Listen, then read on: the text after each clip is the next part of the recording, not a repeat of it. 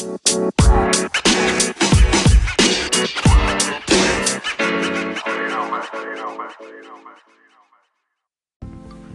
afternoon, this is Jill from Jill George's. We're in Brisbane Down Under. Hey to all our listeners out there. Today we're doing something different. I was caught a little bit off track because I've had my car in getting fixed and, I'm sort of out of sync. So, what I did want to talk about is this whole thing of going through the whole car service experience. It wasn't really a car service. It was more like a catch up on, can you please fix this, because I might see them as warranty issues, but I'm not qualified fully, and I'm not qualified at all, except knowing that you're under a warranty with your vehicle. But my question is, when is it in this century or last century, when did customer service go by the wayside? So what happened? And my question is to Australians and all of you out in the world, is that when is it that we've had to deal with customer service? I don't know. It's like, how do I explain that? So I'll give you the example. I went in there assuming that the work that I wanted done, which was fixing up the battery in my remote for my car key ignition thingy, what do you want to call it? And I had that fixed last September. So what's that? September, October, November, December, January, February, 5 months ago. So you would think that it would not go, because it got to the point that my car wouldn't lock. And that's a bit of an issue when you've got your car out and about and you want to lock it because you're worried about, A, safety of items in your car, and B, whether your car's going to get taken, and, you got to think about all of those things. But the other thing was my car light. The same light went out again, and the explanation that was given to me was that no, it wasn't the light, it was, your sublight or whatever they want to call it, and we don't, with your batteries, we don't pay for that. And I don't want to hear that. I want someone to offer me the customer service. And miraculously, I got a chap, and maybe they'd been through some transition, because I'd been there a couple of times and I haven't had the best experience. But I had someone who explained to me about things, and rather than how I interpret it is trying to pull the wool over our eyes, so to speak. It's like, they want you to sign a piece of paper to say that you'll pay for any charges that are unforeseen. And I don't want to pay for charges unforeseen. I want to be told what you are going to do before I say, yeah, I'm going to pay for that. But anyhow, the chap who came out and talked to me eventually, I don't know, maybe they've revamped their business, but he said the key words is that, we are going to look at this and this because you are a valued customer of ours. And he just, all of a sudden, I forgot about all the angst that I was feeling. And what I wanted to know is, do you feel this?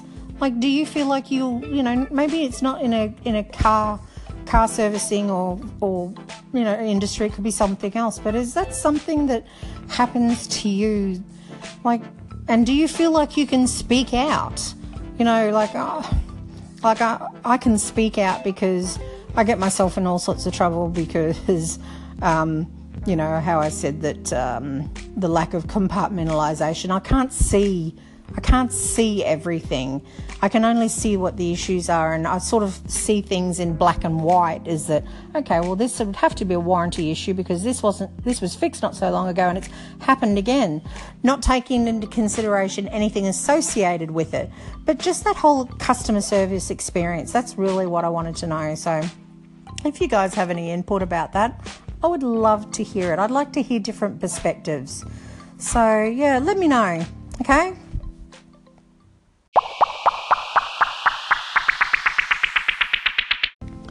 So I'm not going to be doing a long podcast today because I'm sort of like trying to reevaluate, and I'm going to continue on with the kitties because I've still got a couple to go.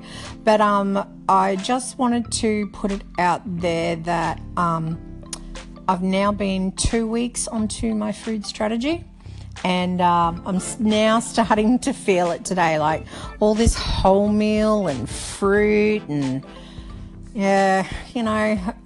eventually it doesn't stay well with you. So it's working, I have to say. Anyone who wants to go on this diet, which consists fully of wholemeal, so you cut out your white bread, cut out your white pasta, cut out your sugary drinks, eat more, add some more chili to your food, depending on what you're eating.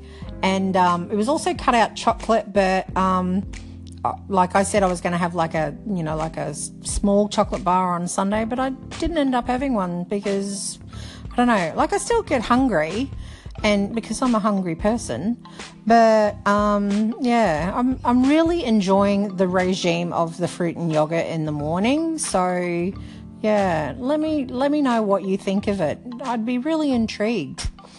But anyway, I don't know if you know, but Jill Georges is back online. So that's Jill, Jill Georges, JORRGES.com. It's more in line with my ethos and how I feel about the world. And you'll probably see that when you look at it and you go, ah. Anyway, I'll let you make that decision. You can also find me on Facebook, and that is JillGeorges.com, and that's spelt DOTCOM. You can find me on Instagram and Jill Georges. Not a lot of stuff there, but you'll see one of the kitties there. I have started a little bit of recording. I'm sort of like going into a whole new different concept. I was going to talk about some stuff for more so targeted towards the older people, and bringing in someone on board with that, and that was more to do with like a YouTube channel with that. But in the meantime, I'll just keep up with this.